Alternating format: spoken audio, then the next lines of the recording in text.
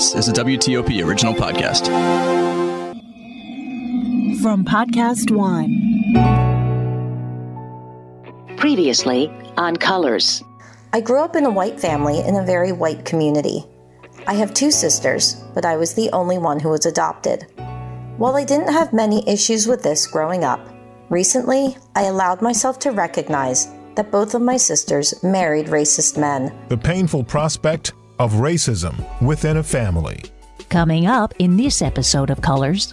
The plight of black farmers. Dr. John Boyd, founder and president of the National Black Farmers Association, tells it like it is. USDA done an awful thing by taking land from black farmers. So can I ask, how do they take away, when you say they take away the land, by what right are they able to do that? They foreclosed to me illegally through the county committee system. Well, but based on what? I mean, did you owe them money that you couldn't pay, or how do they decide? You can't foreclose on somebody if you don't owe them money, right? Let me try to break it down for you. A spirited and sometimes tense conversation about the impact of systemic racism on black farmers. And Mr. Garnett, the gentleman in Mecklenburg County, referred to black farmers with racial epithets. One particular year, this gentleman spat on me. That's coming up in this episode of Colors. Simmering racial tensions. Segregation now and tomorrow and forever. Fighting injustice. I have a dream. Conflict looming. Brutality exposed. I can't breathe. I can't breathe. The search for solutions starts here. From WTOP in Washington, D.C. This is Colors, a dialogue on race in America. Check the mic and make sure it sound right, boys.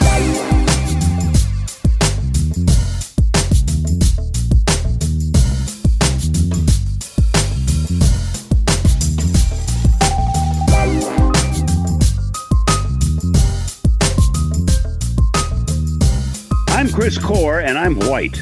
I'm JJ Green, and I'm black. And this is Colors. Well, Chris, the hits keep on coming, and they keep getting better each time. This week, we've got a guy on the show that I have been following for many years. And the funny part about it is, you and I talk about my neck of the woods all the time, you know, where I grew up. It's so interesting that this guy lives in that neck of the woods, but we never met when I was living there. You know, I think he was born in New York and later moved down, and I think by the time he got started and got going, I had long left. But I'm so proud to say that we're talking today with Dr. John Boyd. He's the founder and the president of the National Black Farmers Association, and he has done many things to help not just black farmers, but Americans in general, including being a part of the Clinton administration, a part of the Kaine administration, Northam administration in Virginia government, and other governors as well, and is involved right now. Today, we want to talk with Dr. Boyd about the plight of black farmers and the situation that black farmers are facing right now. So, Dr. Boyd, first of all, good afternoon, and thank you for joining us. Thank you for having me, and so great to meet both of you, but especially you from being from Brunswick County, and my counterpart, Linwood Brown, was from Warfield, Virginia, and we really got organized in Mecklenburg and Brunswick County, Virginia, where the whole black farmer movement started. So great to meet you. Same here, sir. And I want to start this conversation off with the question of the hour, the day, the month, the year, the era, and that is talking about systemic racism. How has systemic racism impacted black farmers? Well, systemic racism has impacted black farmers by basically we're facing extinction today as I'm sitting here talking to you because of the act of discrimination with the United States Department of Agriculture, with discrimination in the top 10 banks where we just haven't been getting credit. But USDA done a awful thing by taking land from black farmers during the peaks of the 60s, 70s, 80s, and 90s, where we lost millions of acres of land. And when we first started organizing and protesting and rallying around this issue in the mid-90s, USDA had 1.5 million acres of land in its federal inventory that came from Black farmers like me. And once we started to make progress in the courts, USDA immediately began to sell and lease this land to large-scale white farmers that was on the county committee. So that discrimination has led to a drastic decrease in numbers from the turn of the century, where we were over 1 million Black farm families strong in the United States, representing 14% of the total population for farmers. And today we're down to about 45,000 Black farmers that make a living farming, and then a host of other part-time farmers and things of this nature. So can I ask, how do they take away, when you say they take away the land, by what right are they able to do that? Well, they were selling and foreclosing on Black farmers.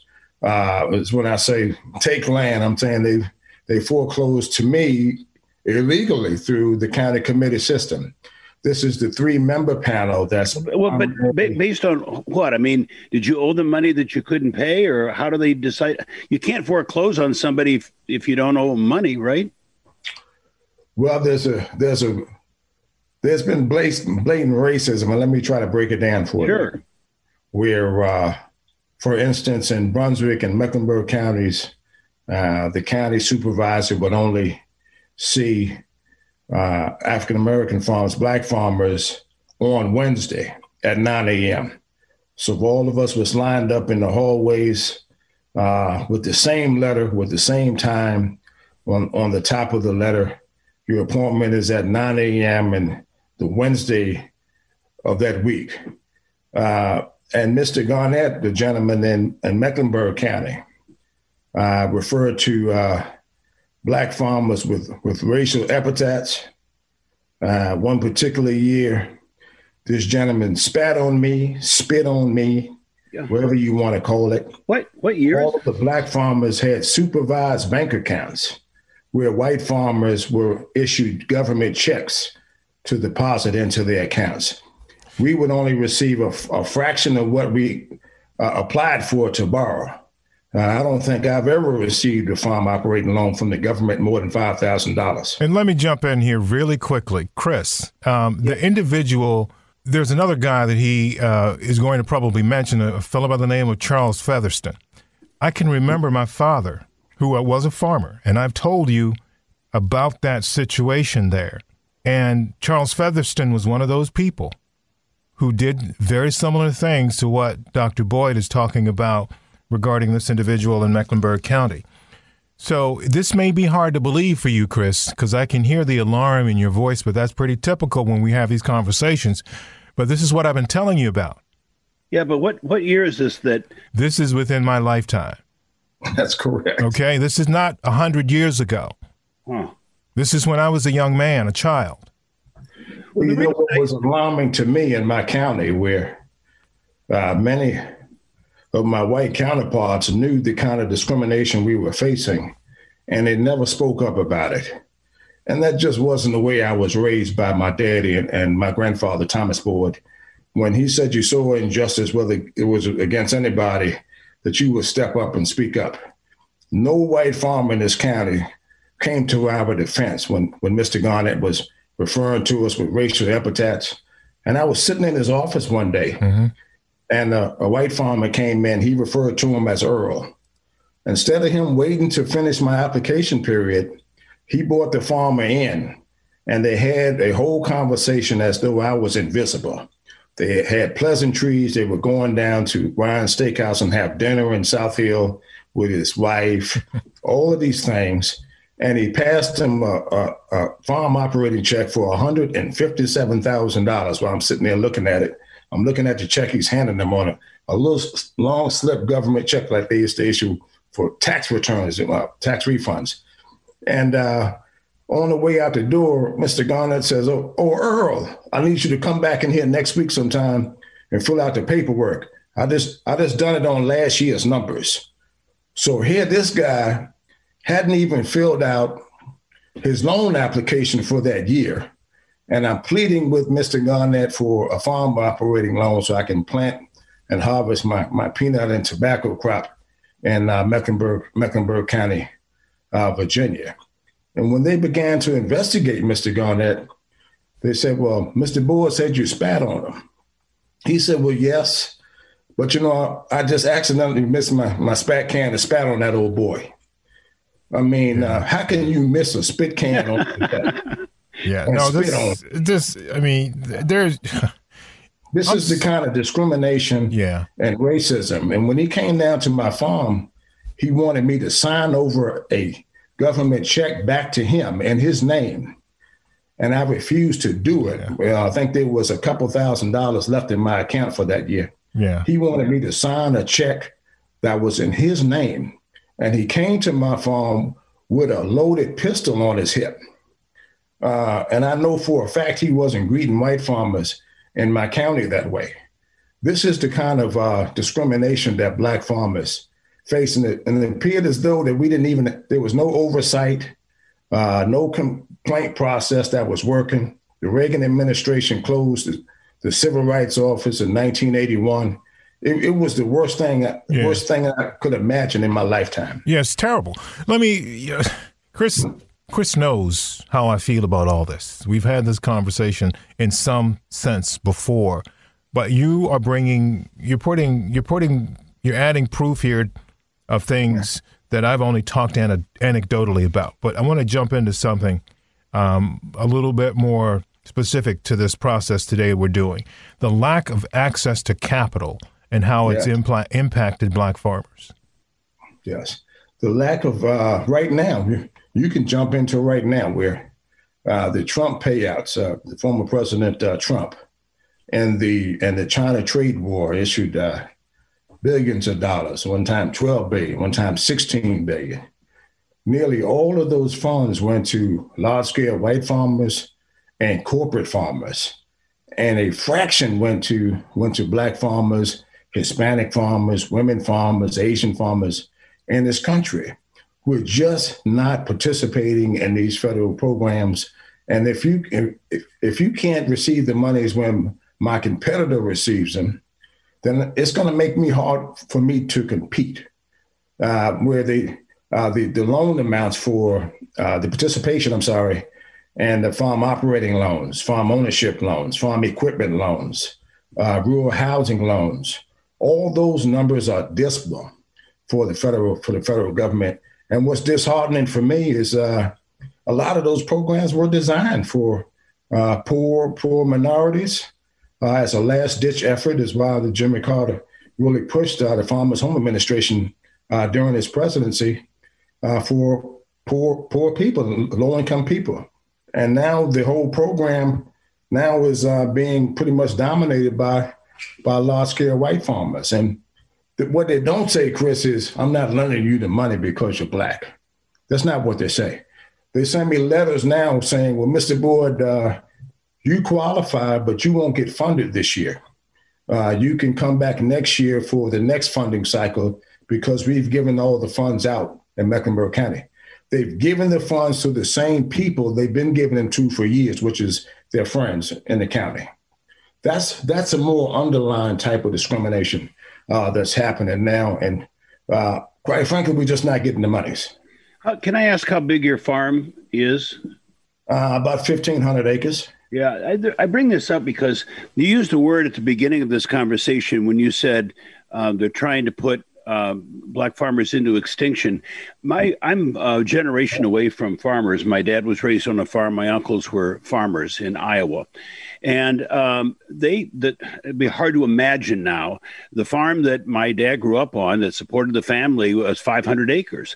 And there just ain't such thing as 500-acre farms anymore because it's just not efficient. So it seems like a lot of farmers, white and black, have been forced out in exchange for these mega farms where these big companies take over and have thousands of acres of land where it used to be farmed by you and my uncle and my dad. And so, I mean, that's a little bit of it. I mean, what you're saying is outrageous. And of course, it's just ridiculous. But I mean, in general, I think farmers have been pushed out by big agriculture, don't you?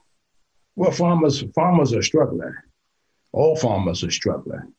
Large-scale farmers, small farmers, all farmers in this country are struggling to hold on.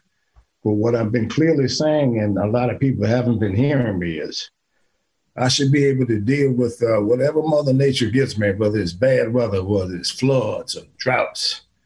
These are things that are controlled by acts of nature. But I shouldn't be spat on.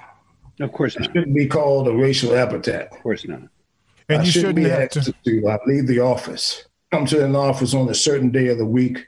And in Brunswick County, we shouldn't have to wait for Charles Featherston to finish drinking liquor and take a nap before he would greet black farmers. I mean, that's egregious stuff. That's absolutely illegal, is it not? That's discrimination. The fact that JJ, you said this happened in your life. I mean, this is after the civil rights bills of the. But look, Chris, what I've been saying is, why hasn't the Farm Bureau denounced this type of stuff? The Justice Department. Right? So here's the thing. Here's what I want to say. I've had meetings with the Justice Department, and I can tell you, it wasn't easy to get a settlement for this stuff, for all of this egregious stuff. So here's discrimination that happened. Here's what I'd like to say: just the existence of laws that make this stuff illegal doesn't make it not happen, Chris, and everybody. It still happens. I want to go a step further. What happened at USDA, we still haven't changed the culture. Yeah. And I want to say this to Chris, too, because this isn't a Republican or Democratic issue. No. I haven't gotten loans under Democrats, and I haven't gotten them under Republicans. Both have failed to really dig down and get to the root and the culture of the problem. And for instance, we've had some settlements, and it shouldn't have took 30 years to get a settlement in the first place, while my white counterparts are participating every year in the farm subsidy program while I'm fighting in court to change the system. That's what's been going on. We have to change the culture. And now our country is so divided by race. And I'm going to speak to you in a personal way in the county that I live in. I've never seen Mecklenburg and Brunswick County, Virginia, so divided by race that you can cut the tension with a knife. And you see the Confederate flag, the Trump flag, and the American flag at the bottom, flying in these yards and the pasteboards on the house. And President Trump, I'm sorry, he really divided this country and brought out hatred and division and just destroyed race relations in this country. And I believe we're probably 20 years away from where we should have been, trying to bring this country. Somebody has to bring this country together where you step out of New York City 20 miles, that's the real America. It's not New York City. It's not Los Angeles. It's not Chicago. It's out here in the country. That's the real America, the other 90% of the country that's so divided. Yeah, as we wrestle with this today, and this is what we do every week pretty much on this show, Dr. Boyd, in one way or another. And, it's not always pretty. Chris and I don't agree about a lot of things. Right. We do agree on some things. We don't get into politics, but we deal with it. When it comes up, you have to deal with it. And it's just important to note what you said about our former president. That's something we can't avoid. It's a fact. It's a fact. And Chris, I ain't a spring chicken, but I hope I ain't over the hill either here.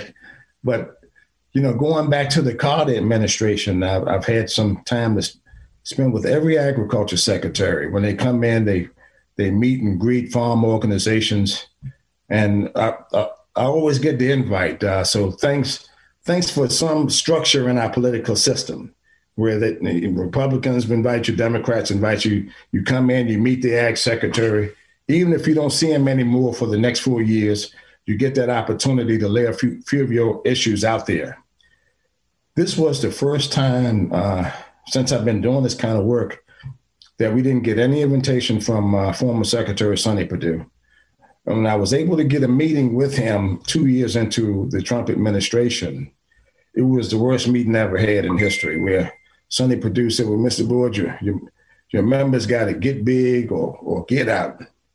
That he didn't see a need to increase minority participation on commissions and things of that nature. He didn't want any people there that was tokens or lazy that didn't want to work. And I don't know a Black farmer that's been denied so long. I work 7 days a week. And when I get finished doing your interview, Chris, I'm going on out here and get back to work. As I said, black or white, that's the farmer's life, my friend. That's what I do. Yeah. So you can't sit there and say, for one group of people, you get big or get out and we don't want tokens or lazy people. Saying that blacks are lazy is a myth because ain't a lazy bone in my body. My grandfather, not if you're a farmer, there's not, because you won't survive. That's for sure. That's what he said, though, is where I'm going with that. Yeah. That's what came out of his mouth. And we got to fix that in this country where stereotypical, about walking to a county office, big black burly man with a hat on, 6'1", 250 pounds. I'm not there to hurt anybody. I'm not there to steal anything.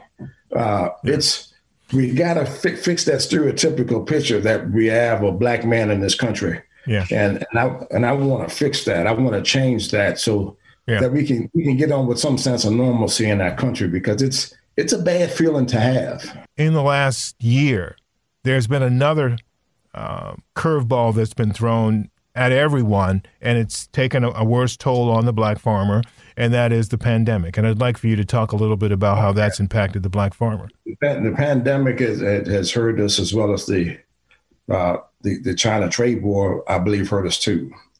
We faced some of the lowest crop prices, cost per acre in a very, very long time. And then we didn't participate in some of the government subsidy programs that were supposed to help farmers. That hurt us. And then when the pandemic hit, there were many smaller scale Black farmers that had contracts with restaurants and stuff like that, to where those contracts were terminated. And then while they was trying to figure out where we fit in with the PPP monies, the government was instructing pretty much all farmers of every color to destroy the crops and report your acreage back to USDA if you want to participate in federal programs. So farmers were caught in a very tough, hard situation where I think we've lost a lot of farmers. I won't be able to find out those numbers to maybe later on this year. But based on the calls that we were getting, like I said, there was such a gray area where they said, we didn't qualify for PPP. And then if you wanted to participate in any USDA programs, those commodities had to be destroyed by a certain period of time. It's changed the way that we do business. For example, the cattle markets were closed for the first time that I've seen. The grain elevators were closed for the first time that I've seen since I've been farming. I've never heard of my grain elevator closed, or the cattle markets not accepting or buying beef cattle from us. So just a tough ball of wax to handle. And it's going to be different from here on out, I believe. I'm just curious, because you mentioned the change of administration. You obviously had a relationship with Tom Vilsack before, because he is a previous Secretary of Agriculture, and now he's back to be Secretary of Agriculture again in the Biden administration, former governor of Iowa. How do you get along with him? Well, I'm glad you asked, because the relationship was sticky, I think is the right word to use, where I worked on the Claims Remedy Act for the whole tenure, basically, that Secretary Vilsack was there. And I thought that he didn't do enough on civil rights to settle the backlog of complaints from minority farmers and black farmers there, and he didn't do enough to help me on the Hill when I was lobbying for the Claims Remedy Act of 2010. So last February, when I endorsed Biden for president, some of my people very close to me didn't like it, but I'll be honest, I thought he was the best pick to unseat President Trump, who we suffered under.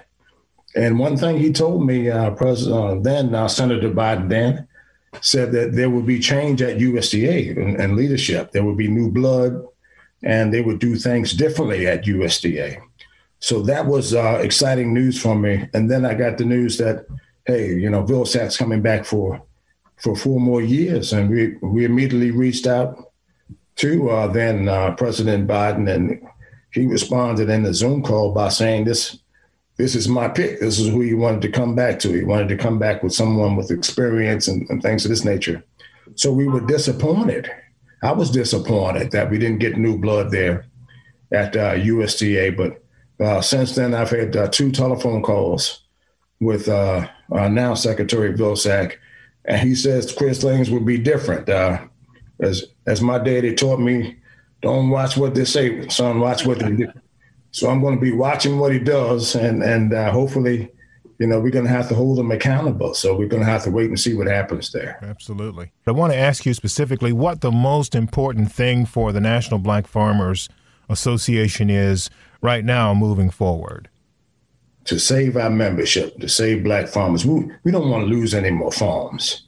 And I tell people all the time, when you lose your farm, you lose your way of life, you lose your history. And now this, you lose a part of your name recognition in the community. Because when we ride on secondary roads, we say, hey, that's the Boyd farm, they live there. That's the Jones farm, they live there. We self-identified by where our farms were and where we came from in a community. And I believe if we lose all of the black farmers, we're going to lose a very important part of our history, whether it's good history or bad history, from slavery to Jim Crow to a sharecropper. And we overcame all of these things. And here we are in the year 2021 facing extinction from a reality tech that we partly can't control, which is the federal government. So our ultimate goal is to keep our farmers stable and keep them on the farm. And we want to improve the total numbers, participation in all USDA programs. And we're really leaning on corporate America. We haven't even talked about John Deere and Monsanto. Yeah, I was about to ask you about that, specifically John Deere and Monsanto. Yeah. Well, John Deere has been, we've been trying to work with them on a national scale for 25 years. We have an annual conference the National Black Farmers Association has been doing for 30 years, where we average about 700 participants. And we move our annual conference around to different states every year. So we give different members the opportunity to participate. And we invite John Deere to come out and other companies to display equipment, show cutting edge technology of what we can be doing to compete. And they've never once displayed a lawnmower at our conference or a tractor at our conference. And the service time, I have farmers in my community. Matter of fact, one right across the road, he gets same day service when he calls to repair equipment. And I've waited for my combine to be fixed this season. Right now, my combine is down with 3 codes on it. And the only way to start it is for a John Deere technician to come out here and put the plug in the software and fix it and get it restarted. It's been sitting there for a month. And I haven't had service. That's some of the differences and challenges. I can't get down like that. When it's time to cut beans, there's a short window of opportunity to plant and harvest before the seasons change on you. You got to get out there and be able to get down. If not, you lose money. So I have a portion of my crop that will probably rot. And that's the reality of it. There's no oversight. They seem to fall through the cracks with their bank. They have they're the 4th largest lender in the world, John Deere Credit is, and they seem to fall through the cracks with the regulators, with the OCC. with the Financial Services Committee. I don't even think their bank has ever even came to answer questions in Congress about the way that they do business. And for Chris, they ain't treating white farmers good either. No, I mean, that's what I was saying. I was just looking at the statistic that you referred to earlier, and that is just 1% of farm aid recipients got about 25% of the payments in 2019, and the average payment for that group was almost $500,000. And here's another problem, too. There are minority banks out there, too, that can lend money. So really, we haven't gotten that. They got to tighten up here, too. They got to tighten up. And I would like to talk about that because there are minority-owned companies, food companies. There are big-name athletes that I believe could elevate the issue of black farmers. And it's great to hear Black Lives Matter. I mean, and I believe they do. But I tell you something, every black person in this country is 2 to 3 generations from somebody's farm, including me and you. We came from a black farm. Then you did, I did. We're all classified down here as Roanoke River people. We know where we came from. Those persons have to step it up too. The big name athletes speaking from the megaphone that we need to do what they can do and what can do to work together to help save black farmers. We shouldn't be totally dependent upon the government and the top 10 banks when we own a percentage of some of corporate America too, and especially the athletes, who are really in basketball and some of these big names in football. And I would like to hear from them, maybe a round table. Maybe you can help pull that together, bring these folks at the round table so I can educate them about what's going on because we're at a crossroads. And if we can't start to get credit from somebody, we just won't be out there because a bag of soybeans is $60 a bag. And you got diesel fuel and lime and fertilizer. All these things have to be paid up front before you can even get going. So I would like to call them out and call them out on your show that I think we can do better as blacks at getting behind and supporting the plight of black farmers. Thank you. Thank you for doing that. And thank you for being willing to say that, something that some people aren't willing to say. When you try to talk to them about it, when you say black farmers, it appears as though in the black community, the word black farmer has such a bad taste because of slavery, because of the bad history with blacks and the South and sharecropping, all of these things. Yes, those things happen, but there's still black farmers that own their farms. And Granddaddy Thomas would say, land ownership is the next best thing to freedom. And when you throw the plow in the ground and you smell the ground, he said it's the smell of heaven. Every step you take, every step you make requires land ownership. You can either own some of God's country or you can be trespassing and walk on somebody else's. Those are the choices that we have. And especially as blacks in this country, if we can afford a new Mercedes-Benz, we can afford 5 acres in the country. Go out and buy some land. So those issues aren't white issues. Those are issues in my own community that I'm working to improve. And Chris ain't stopping me from buying no land. If I can afford that new Mercedes-Benz, I can take that down payment and put it on 5 acres of land too. So I like that. I tell it like it is. And sometimes in the popular stance, but that's what it is. And I believe that we can do better. And I want to change the perception of farming and agribusiness. Okay. I want more blacks to start looking at taking jobs in some of these agribusiness companies where we're totally absent. And I want us to start buying some of these companies, especially these athletes that can afford them to start buying some of these agriculture companies. Okay. Dr. Boyd, this has been a magnificent conversation. Chris? I think it has. And you've asked me questions, and both of you have asked me questions and given me the opportunity to answer them that many journalists don't want to go there on. And I can tell you, when I say something about John Deere, that little yellow box you see up there, they take it off me and put it on somebody else. Well, we will go there. Chris will tell you, we go there. Chris, I want to throw it to you. Yeah, well, I just know that this man's a farmer, JJ. He can't talk to us any longer. He's got a field to take care of. I know how that works. That's right, JJ. Well, thank you all. Thank you both. And I love this conversation. Thank you both for having me, and I really enjoyed being on your show. Thank you, Dr. Boyd. You're listening to Colors. My name is Cortland Cox. I am African American. I was born in New York and lived most of my life in Washington, D.C. The question of race means to me that we need, as human beings, to be able to fulfill what has been talked about in the Declaration of Independence, where every person has the right to life, liberty, and the pursuit of happiness.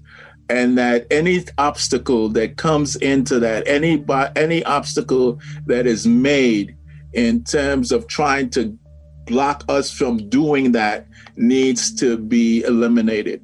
So my life's journey has been to talk about and to see how we can, to everyone, not whether you're Black or whether you're Hispanic or whether you're gay or whether you're transgender or whether you're a woman, to make sure that all people have the right to life, liberty, and the pursuit of happiness.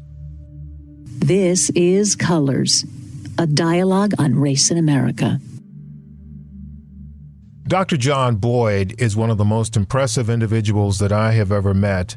And a part of it has to do with, yes, the fact that we came from the same neck of the woods. Mecklenburg County is just the next county over from Brunswick County, which is where I grew up in Virginia. And the individual that he mentioned during the course of our banter, I think before we started the podcast, was a fellow by the name of Linwood Brown, who worked with him to help him start his venture. The National Black Farmers Association started a baseball league for blacks.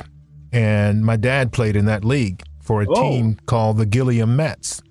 Wow. And so I have known about Dr. Boyd and his associations, and there's a lot more history and a lot more to his story than him just being, and I won't say that just, but him being somebody who's an advocate for black farmers. He's much more involved in life and in his community, and has been for many years. And people down our neck of the woods, and people indeed all over the world, now know that this is a really impressive guy who comes from humble beginnings, but has done amazing things, but still humble in the process. Yeah, I really enjoyed the conversation. He just was delightful. I will say there's one thing that I really, and this cuts across any racial divide. This has to do with what he's talking about, farms and farmers losing their identity if they lose their farm. And I say that because there used to be a town in Iowa called Cordova, and it's named after our family. And the reason it was called Cordova is because the core farm was the kind of the center of the universe there. And so all the houses built around it and stuff were basically people that worked on the farm or in some other farms that were around there.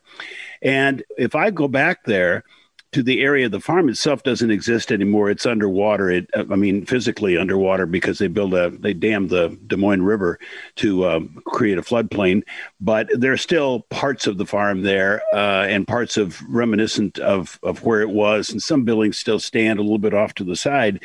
But I never saw so many mailboxes with the name Core on it before I went out there with my dad. And he took me around to where all these places where the farm used to be.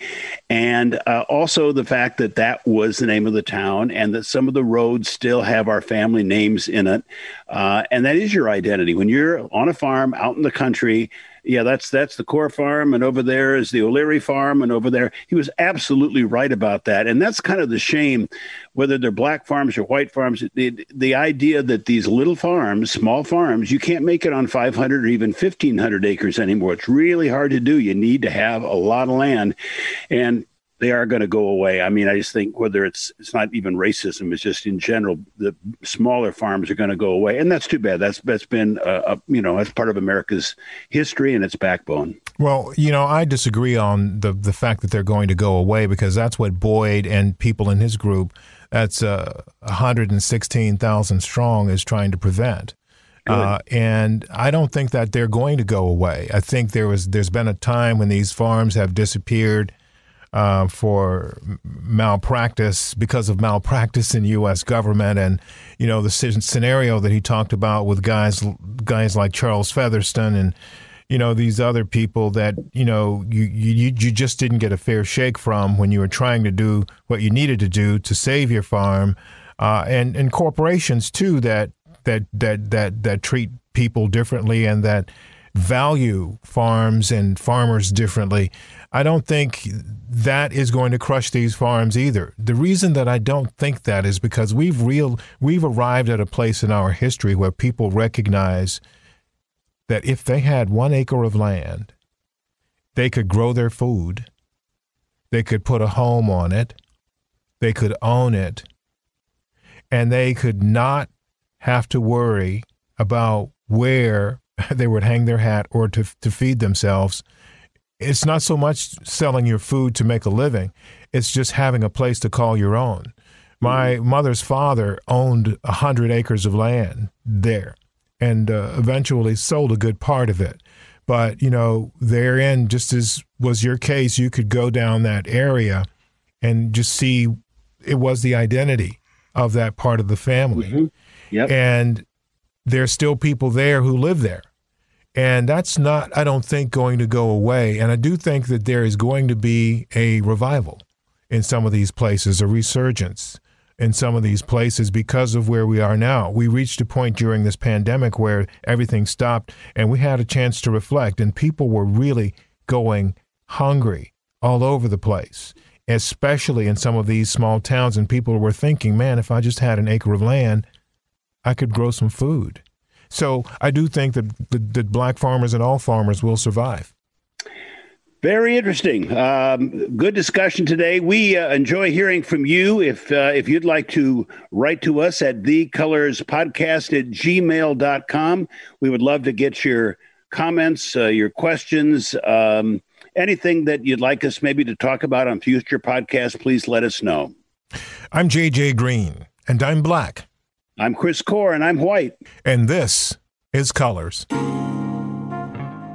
Coming up in our next episode of Colors. Blacks have made the greatest effort of any group I know of in all of history to overcome what is arguably the most profound depression in human history. Shelby Steele, a black conservative author, columnist, and documentary filmmaker, says African Americans need to stop complaining about racism. I mean, it is amazing. And to sit and look under leaves to try to find some faint hint of racism is, well, I'm going to be honest with you. People who do that are betraying their race. There are some things we agree on, but there are some things we disagree on, and you will hear it all. That's coming up in our next episode of Colors. So as we go, we want to say thank you to some people.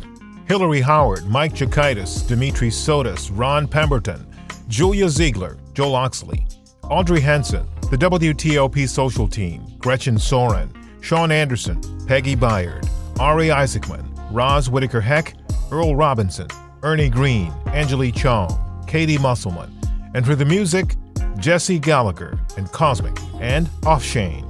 And most of all, thank you for listening. And just remember, keep talking to each other. And just as important, keep listening to each other. You can subscribe to Colors on Apple, Spotify, Podcast One, or wherever you get your podcasts. This is Colors, a dialogue on race in America.